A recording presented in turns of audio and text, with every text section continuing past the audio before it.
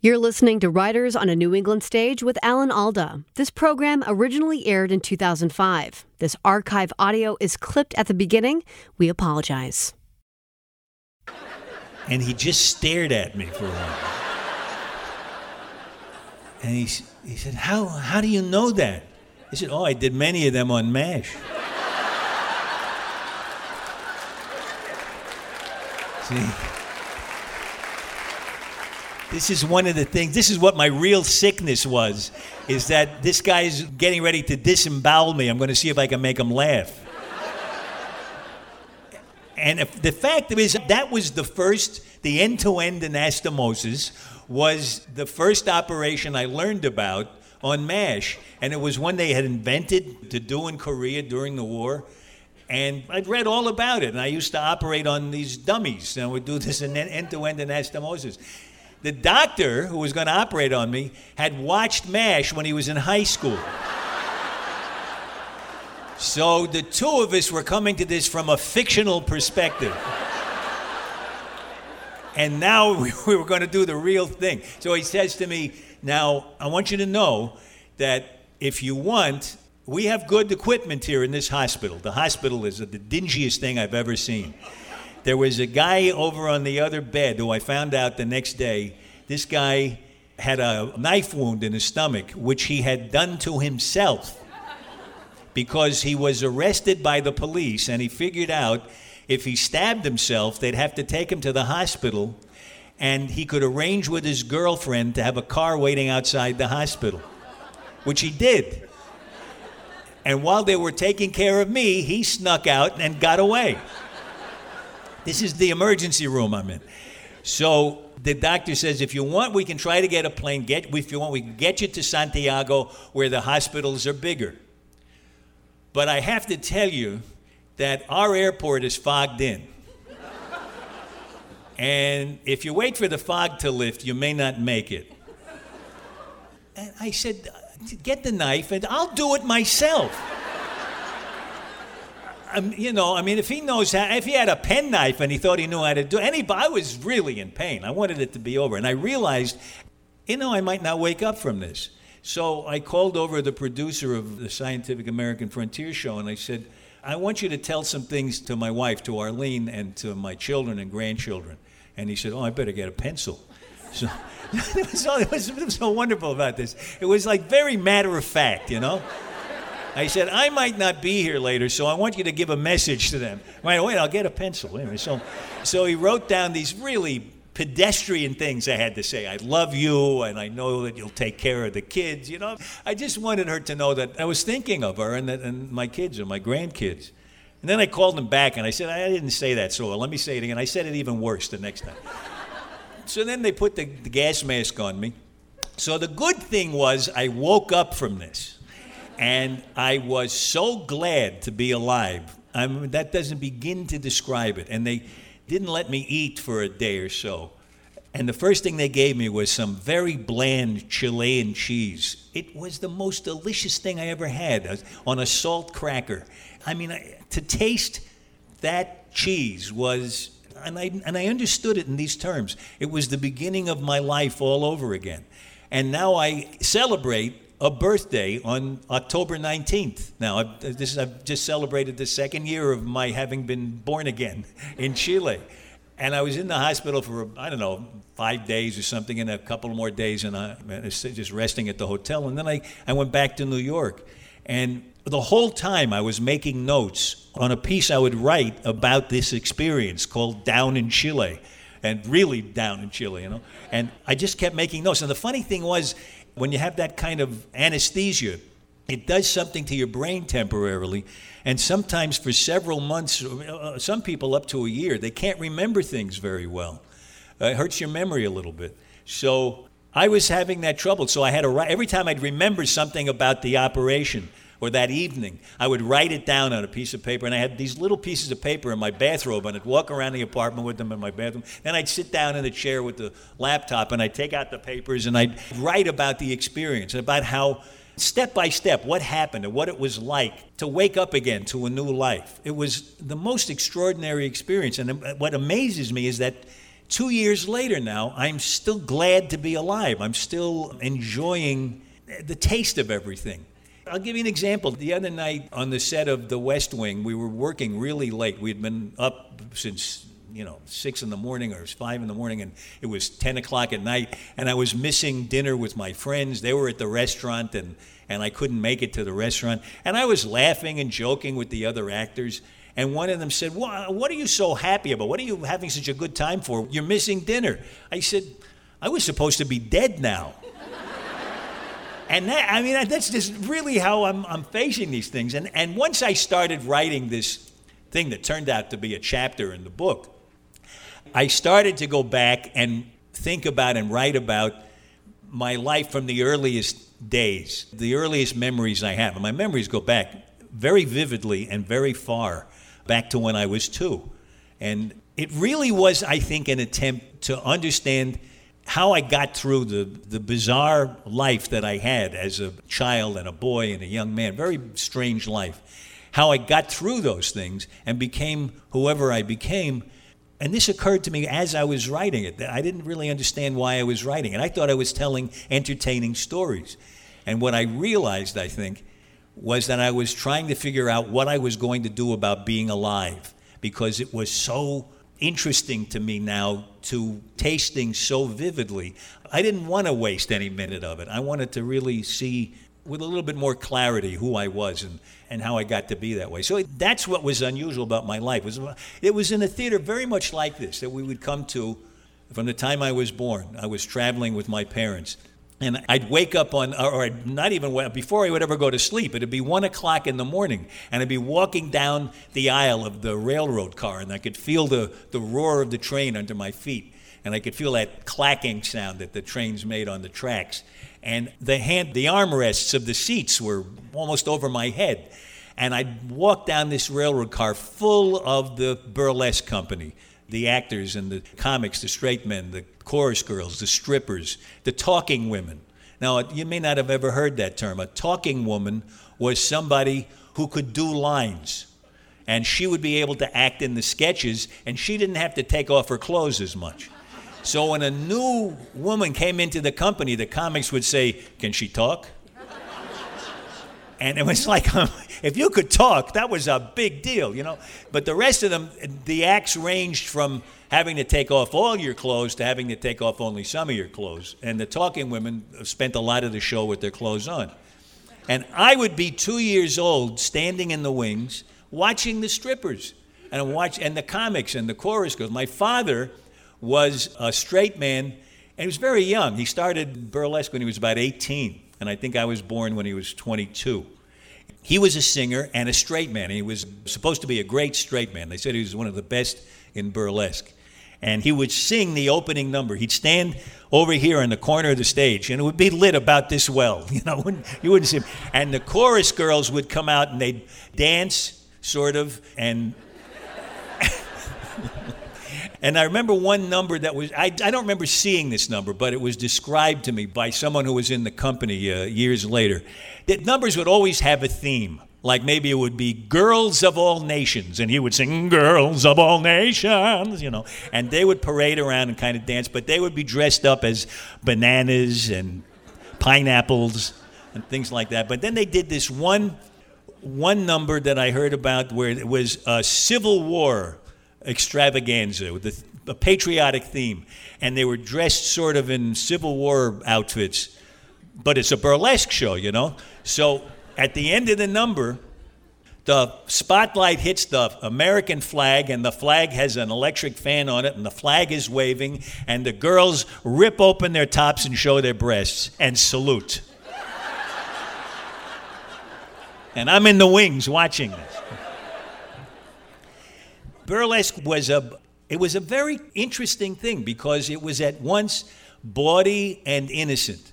And often couples would come together. It wasn't like it became in the 50s and later where it was just a raunchy thing for men to watch under their raincoats. It was... However, it was creepy in the audience, too. Some of the strippers told me that they saw worse things happening in the audience than were happening on stage. But it was an innocent time. The humor was raunchy, but it was all double entendre, and there was an innocence about that. In a way, there were by far fewer coarse words said on stage than you now hear at 8 o'clock on television. So the times were much gentler, even though the women got naked in the strip, and it was an attempt to be as erotic as it could be. There was still something innocent about it. The chorus girls made me their mascot. They used to take me up to their dressing room. And they liked this little boy. I mean, it was a chance to mother a 2-year-old. So they'd take me up and they'd comb my hair and they'd talk, very sweetly to me. And then they'd say, "Okay, Allie, we have to change our clothes now. Turn your back." So I'd stand with my face against the wall where their costumes were hanging, their silk costumes. And their silk costumes would be in my face, and I could smell the perfume and the sweat. And behind me, I hear them slipping on and off their clothing. Now, you may not think that a 3-year-old would really think anything of this. You get it, even at 3. It's really, my parents thought, oh, he's a little boy, the innocence of youth. He doesn't know what's happening. I was really upset when I found out that women walked around with their clothes on.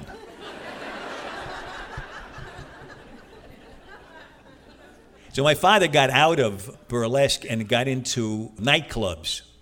And he was touring in a show called Fun for Your Money, a really corny show. They would start it with a musical number, "Fun for your money, we'll give it to you." And they'd throw dollar bills at the audience while they sang, fake dollar bills. And they used to do the show. We lived for a while in a little 2-room apartment, my mother, my father, and I, above the dance floor. And you could hear them playing the dance music all night until like 4 or 5 in the morning through the floorboards. And they'd play Brazil, and the people would be dancing and drinking and smoking. And the show was over at midnight. And one night, my mother was upset because my father wasn't back yet. And it was maybe 1 or 2 in the morning, and he should have been home hours ago. So I was 6, and she was lonely, and we were playing cards together. We would play gin rummy. See, I had early in my life, I was like an adult. I'd play gin rummy. I drank beer with the comics. We used to get on the floor and shoot craps, So here's the thing about my mother. My mother was mentally ill. She was really psychotic. She was schizophrenic and paranoid. And my father came in late this night. And she right away accused him of sleeping with other women. Even then at 6, I understood. He was working with half-naked women. It wasn't crazy to think that maybe he was doing something suspicious. So she accuses him of it, and he says, "Don't be silly, don't be crazy." And she accuses him again, and this time, more forcefully. And he said, "No," and now he's getting impatient. And now she lunges at him. She picks up a paring knife, and "You son of a bitch," and she goes to plunge it in his face. Now, this is crazy. And I scream at him to tell him to stop. And he wrestles the knife out of her hand, and it falls on the floor. And I picked it up, and I rammed it into the kitchen table so it couldn't be used again. 6 years old. So then a few weeks later, we're still in the same little apartment. The show was playing in this nightclub for a long time. And we were at dinner, and I was playing with the silverware in the silverware tray. And I found a paring knife with a bent point. And I said, "Look, Mommy, remember this knife?" And she said, What about it? And I said, "Remember when you wanted to stab Daddy?" And she said, "Oh, don't be silly. I love your daddy. I would never do that." And I looked at my father, and he just looked away. And I understood, what I began to understand was there are things we don't talk about. And we never talked about her mental illness, ever. And nobody, and this is going to be hard for some of you to understand, nobody in the country talked about mental illness.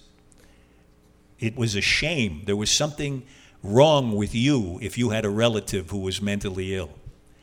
So everybody was silent about it. My father and I never talked about it. It would have been easier for us to carry on our lives if we had been able to talk about it. But we didn't. And she got worse and worse, and she thought that both of us were trying to kill her. So it was a very hard life to live. But it was very See, sometimes if you have the strength, if you're lucky enough to have the wherewithal to make use of a thing like that, and I'm glad I was, there were some things about it that were not good for me, but there was one very good thing about that. I had to observe her very carefully. I had to watch her to see if she was telling me about reality or telling me about her reality. If she said, look at the cracks in that wall, there's cameras in there, they're trying to take pictures of us. They tell that to a little kid. He's liable to think, well, I wonder why they're doing that. Or he thinks, maybe they're not, maybe that's the way she sees things. And so I began to be a very good observer, which was very helpful for me as a writer and as an actor later in my life. So then my father moved out of nightclubs, and he got a job, a term contract, a 7-year contract with Warner Brothers, which sounds like a great deal, except in those days, they would hire actors for 7 years. You couldn't work for anybody else, and you got, I think he started out at like $50 a week or some very low salary. And it only went up a little bit each year.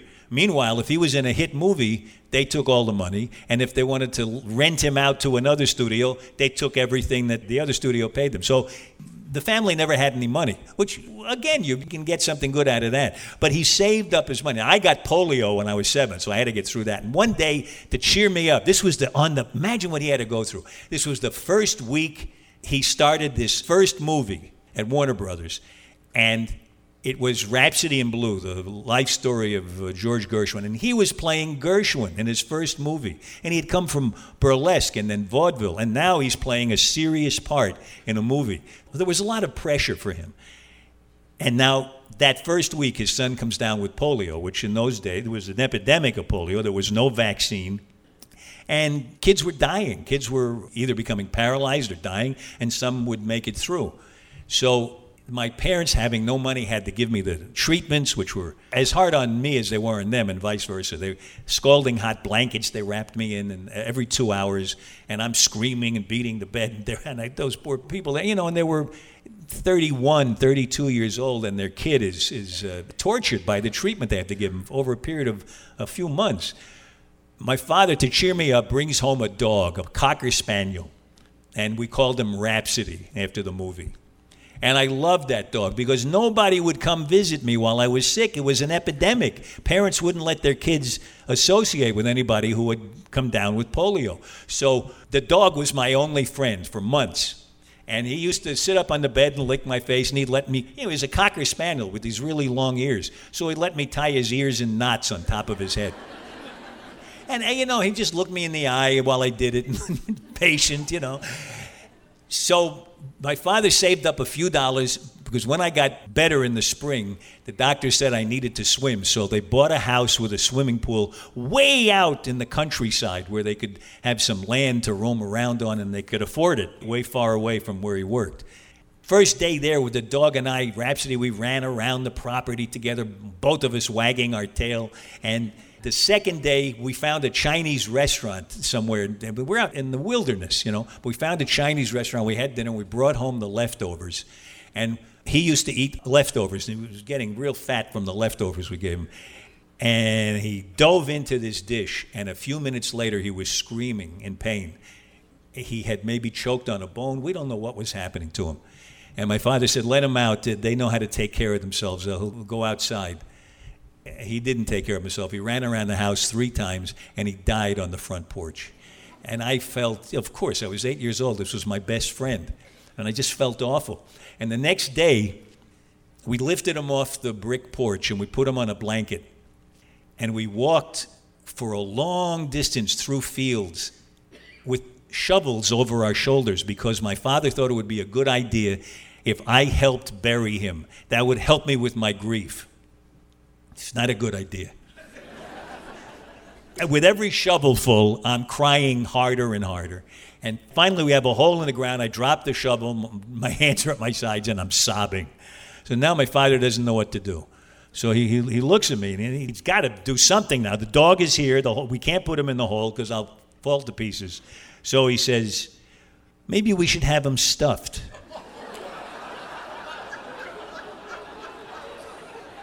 This is a worse idea. I said, what, stuffed? He said, yeah, we'll take him to a taxidermist, and he'll stuff him, and then you'll always be able to keep him. So I said, okay, let's stuff him. Okay. So we take him to a taxidermist on Hollywood Boulevard. A Hollywood taxidermist. Now he's a plastic surgeon.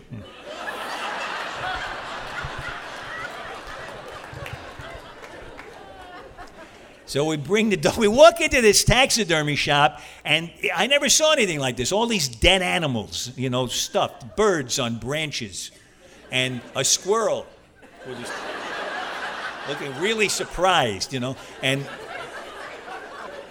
somebody's parakeet. I don't know what they were all doing. Why didn't these people take them home, So we put the animal on the counter, and he looks at him and he says to us, do you have any pictures? No, we don't have any pictures of him. He says, well, what kind of an expression did he have on his face? And my father and I looked at each other. What is this guy talking about? He was a dog. What? I mean, can you describe a dog's expression? I mean, there's a Cocker Spaniel, and he's a dog. So we said, well, he had a nice look on his face. He was a nice dog. That's about the best we could come up with. So the guy says, you realize he was dealing with amateurs, He said, that's all right. I'll call you when he's ready. 6 weeks later, the dog comes back. Now, by this time, I've forgotten all about him,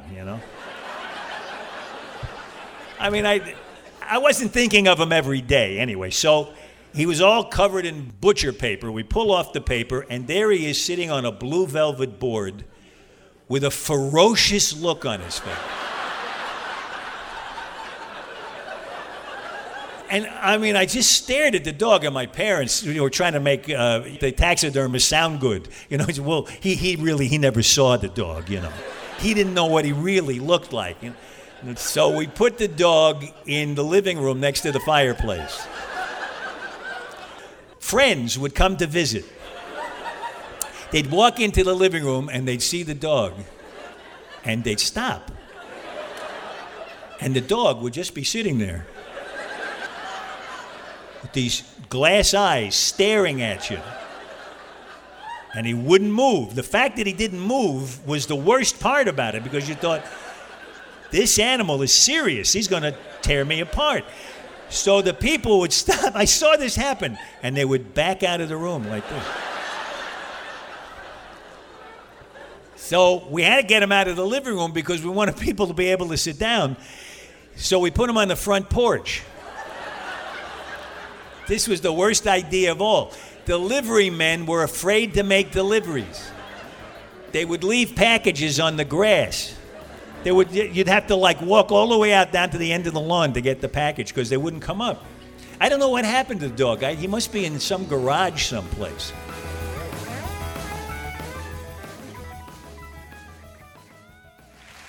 How am I supposed to follow that?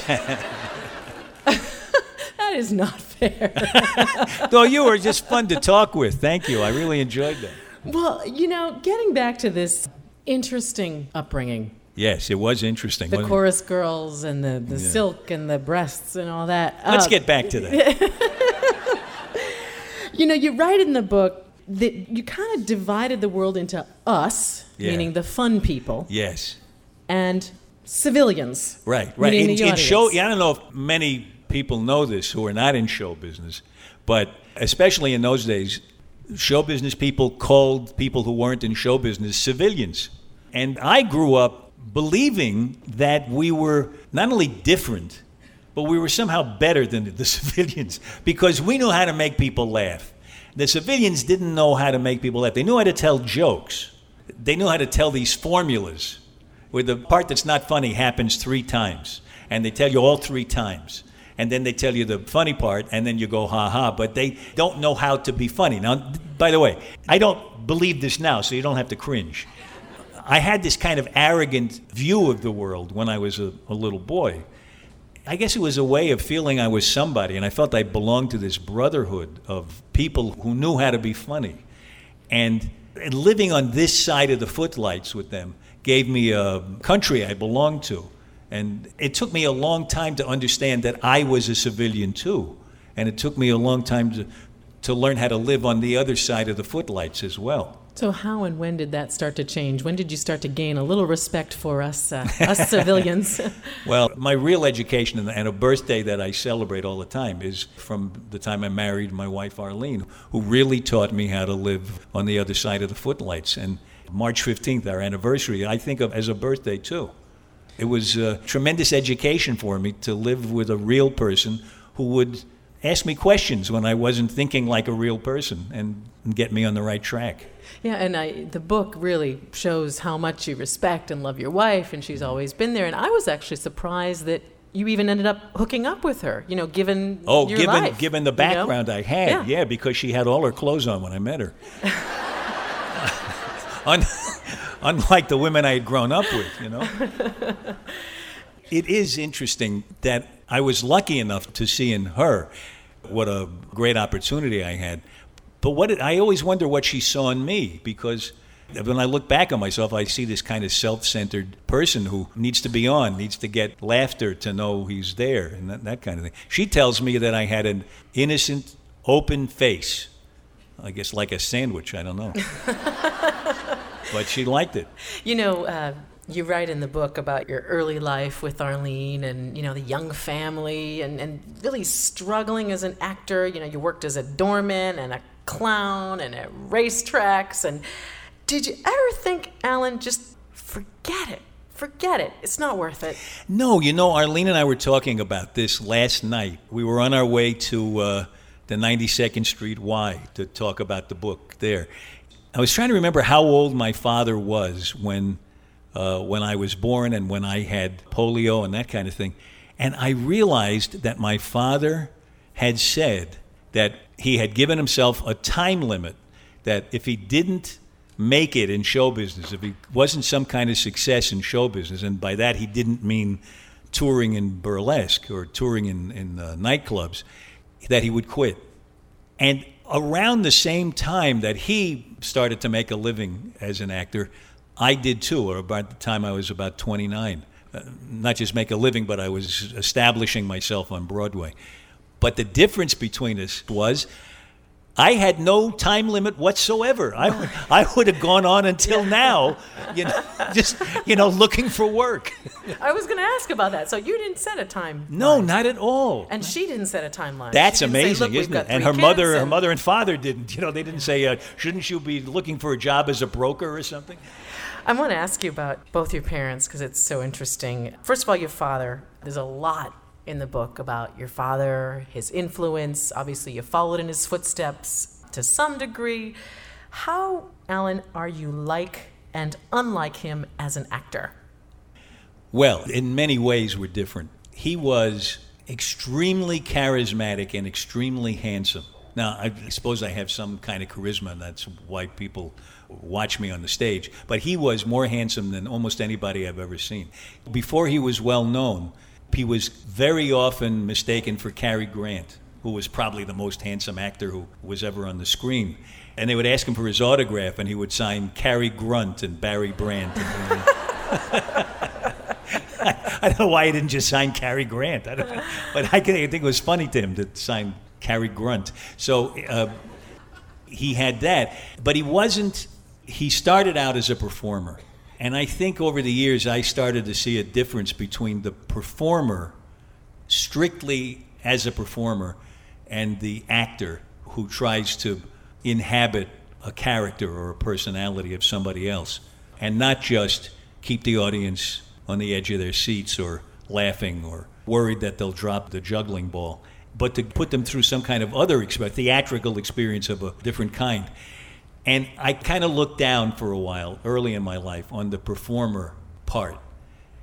And I aspired to be an actor, Like you had transcended something that he hadn't. That's right. In a way, I wanted yet. to improve on where he was.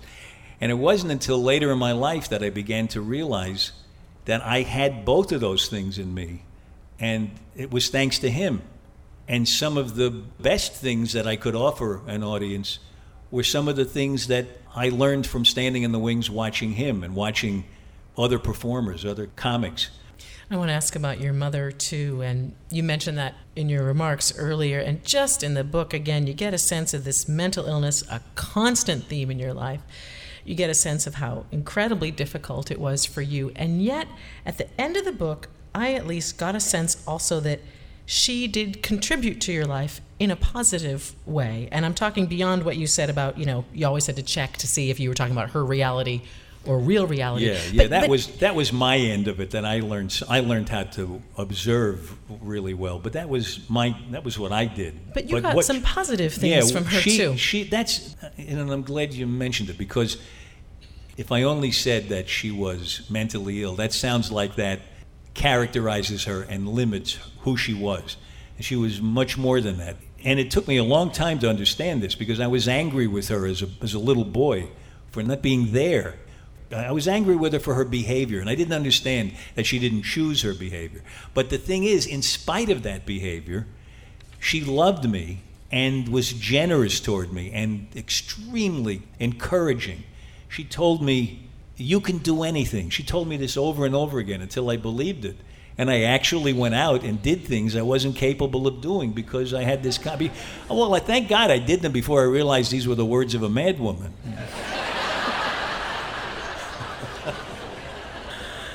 No, but the thing is, they were the words of somebody who deeply loved her boy. And I'm glad I lived long enough to understand that.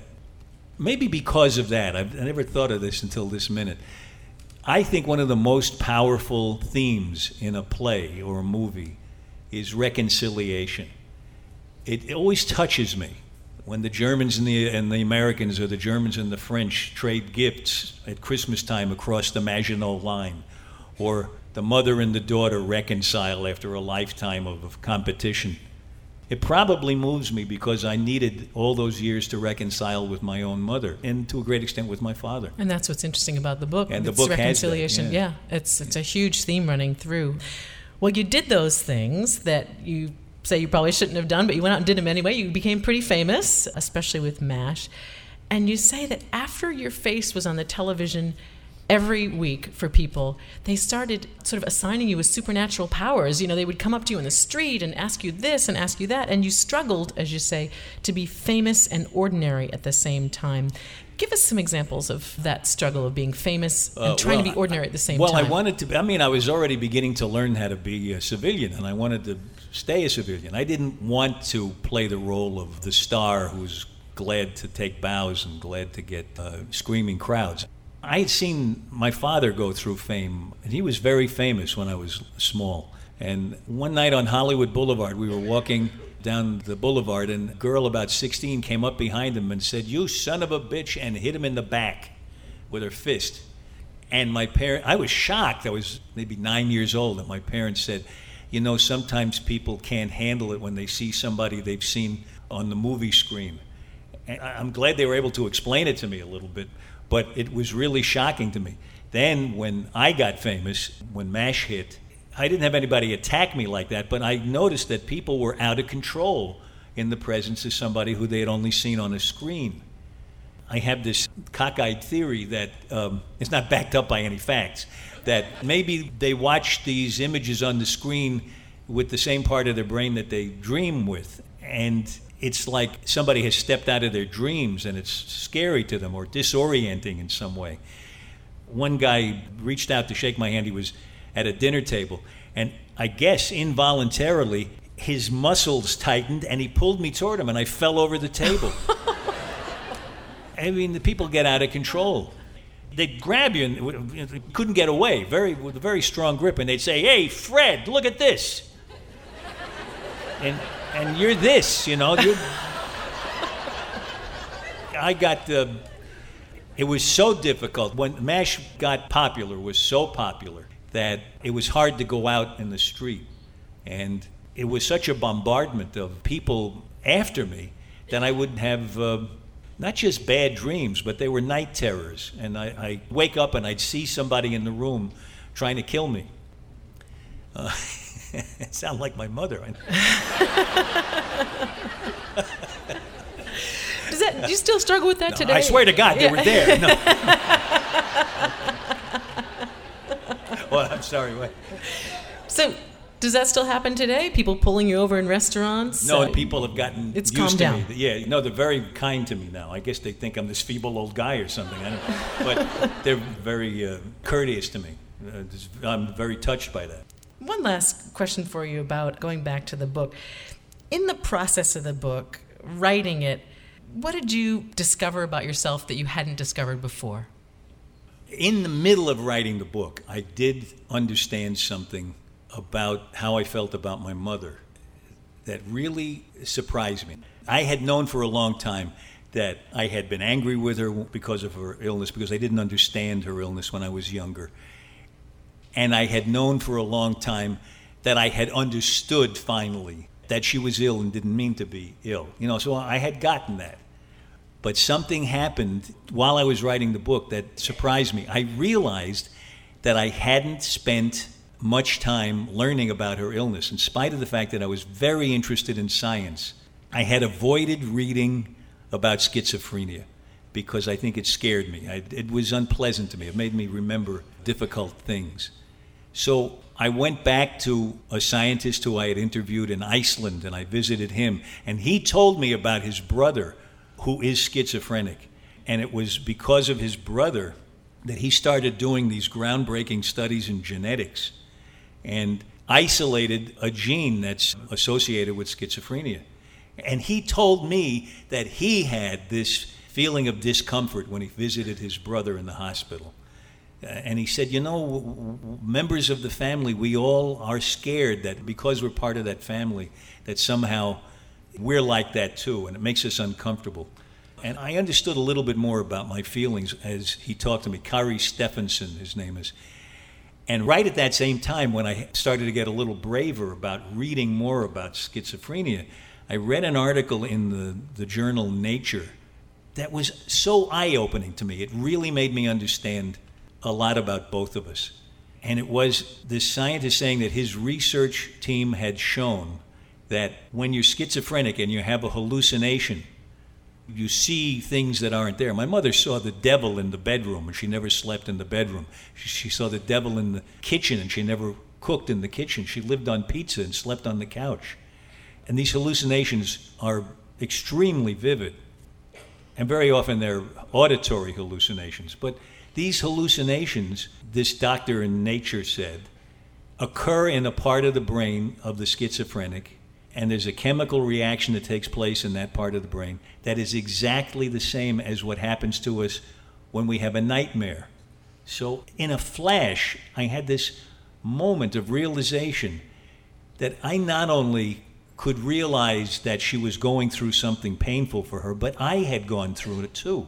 I knew now what it felt like for her to be in this terrifying position where you know your life is in danger.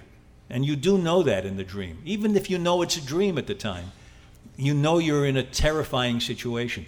But the difference was I could wake up from those dreams, and she never would wake up from them.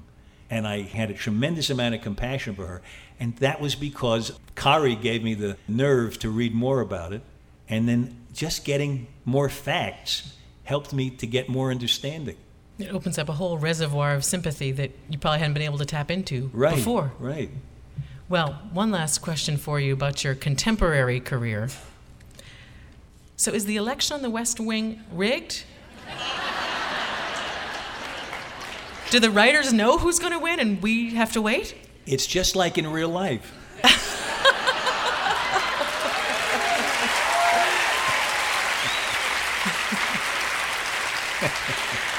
Just kidding. They may know, but they're not telling anybody. They're not telling you? No, they're not telling us. They're not. Even their close friends, they're not telling, which I think is a great disinformation thing. They ought to run a country.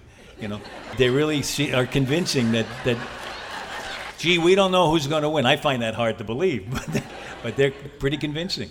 Well, actually, we have one question from the audience about the West Wing, so let's start with that one. You and Jimmy Smits were fantastic in the West Wing presidential debate. How did you prepare for that? It was a very difficult thing to work on. There was a script, and we stuck to the script, but first we had to learn it, and it's very dense material, and we didn't have much time to rehearse it. And we not only didn't have much time to rehearse it, but if you were doing it on Broadway, after you rehearsed it, you'd do previews and you'd try it out in front of an audience and you'd get really familiar with it. We rehearsed it for a short amount of time and then got up in front of 10 million people and did it. So it was a very exciting time, but we just worked day and night on that for not very long, for about less than 2 weeks, 10 days or less, and it was really a short time. This is a good question. Talk about writing the last episode of MASH. Oh, all the writers wanted to be in on it. I collaborated with, I think, 8 other writers.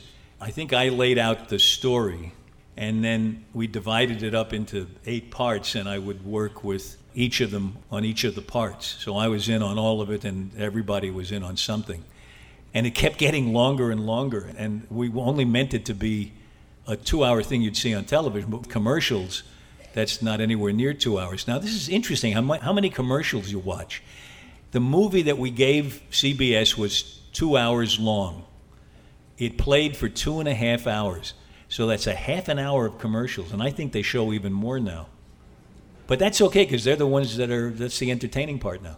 There's a story, actually, about the last episode of MASH and how you knew that there was a sense that just everyone in the country was watching this. Tell us that story. I mean, of course, we all knew how popular the show was by that point, but I didn't know it was popular to this extent. We watched the movie at the studio because we wanted to see it on a big screen. And as we were leaving the studio to go to a restaurant to celebrate, the rest of the country was just starting to watch it on television. And as we drove down the street, there was an eerie feeling because this was a time when the streets were usually very crowded, people on the way to dinner. The streets were entirely empty, maybe 1 or 2 cars.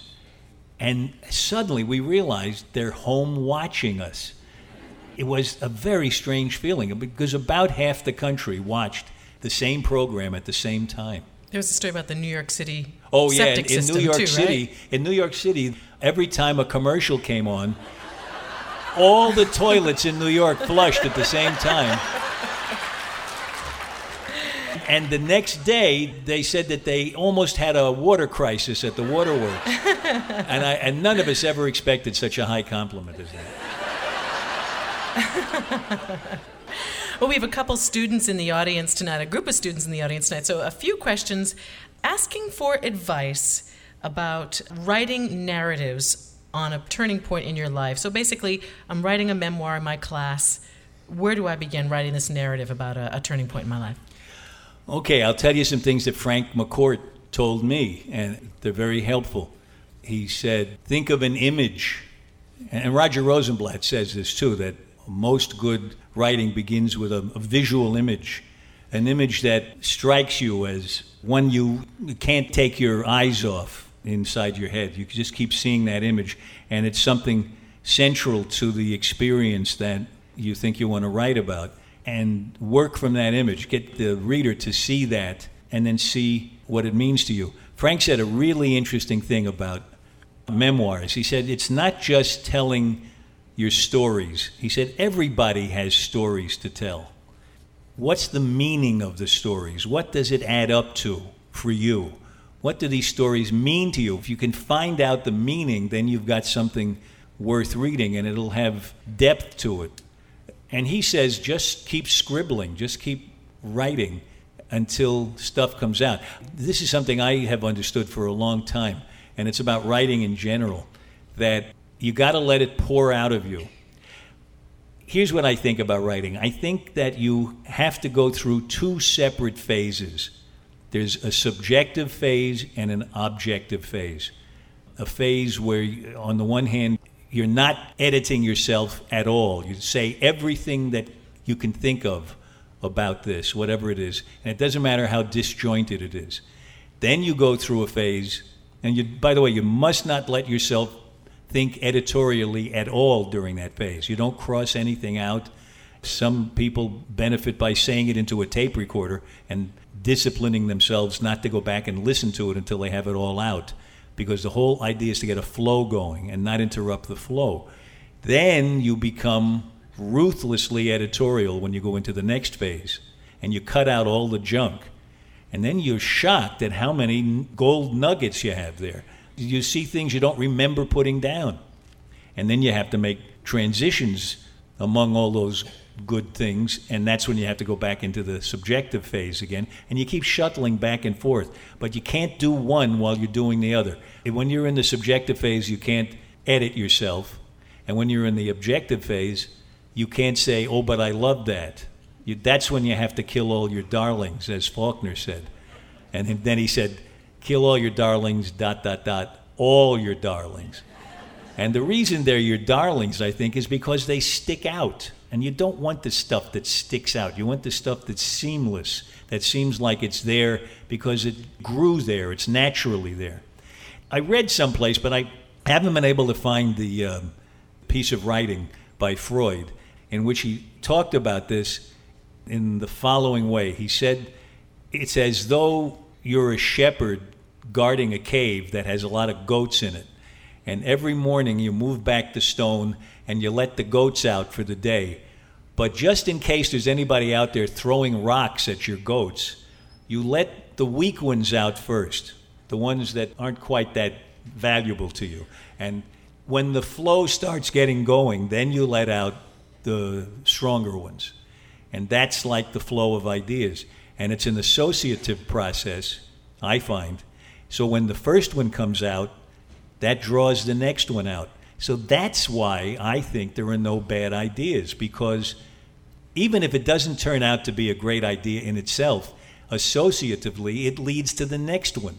And little by little, you're drawing stuff up from deep down in the well of your unconscious. And that's where the real work has been going on at a level you can't begin to fathom. You don't know until you get it out in this associative process.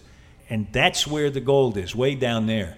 And if you can get in touch with that and get that flow going and write often enough so that the flow is ready to come out all the time. When things are ready to come out, then you got to let them out wherever you are. Even if you're in a crowded place or on an airplane, just let them out. Write it down and don't judge it. Later judge it. That's my 5-minute writing course.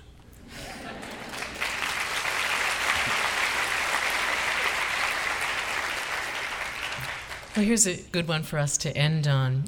What was your favorite role ever and why? Tonight. Because of you.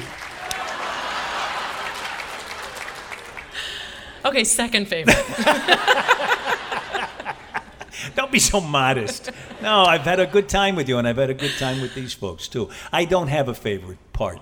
I tend to love whatever I'm doing, and then I tend to forget about it, no matter how much I loved it. And there are things that I've done where I've thought, boy, I wonder if I'll miss this when I stop doing it. And I never do. Even with MASH? Yeah, I didn't miss it. I loved it. I had the best time.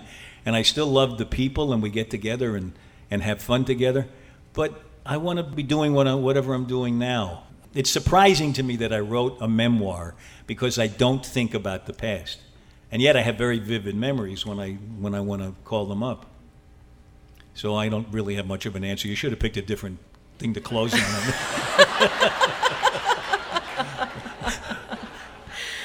Well, it's been great to talk to you. And again, Alan Alda, actor and author of Never Have Your Dog Stuffed and Other Things I've Learned. Writers on a New England Stage is a partnership between the Music Hall and New Hampshire Public Radio in collaboration with River Run Books. And I want to thank executive producer and live stage presentation director Patricia Lynch, New Hampshire Public Radio executive producer Keith Shields, musical director Bob Lord, our house band Dreadnought, stage manager Jana Morris, lighting designer Bruce Morris, technical director Quentin Stockwell, and sound engineer Dean Clegg of SRC Sound. And of course, thanks to our very special guest, Alan Alda. Thank you. Lord, thank you very much.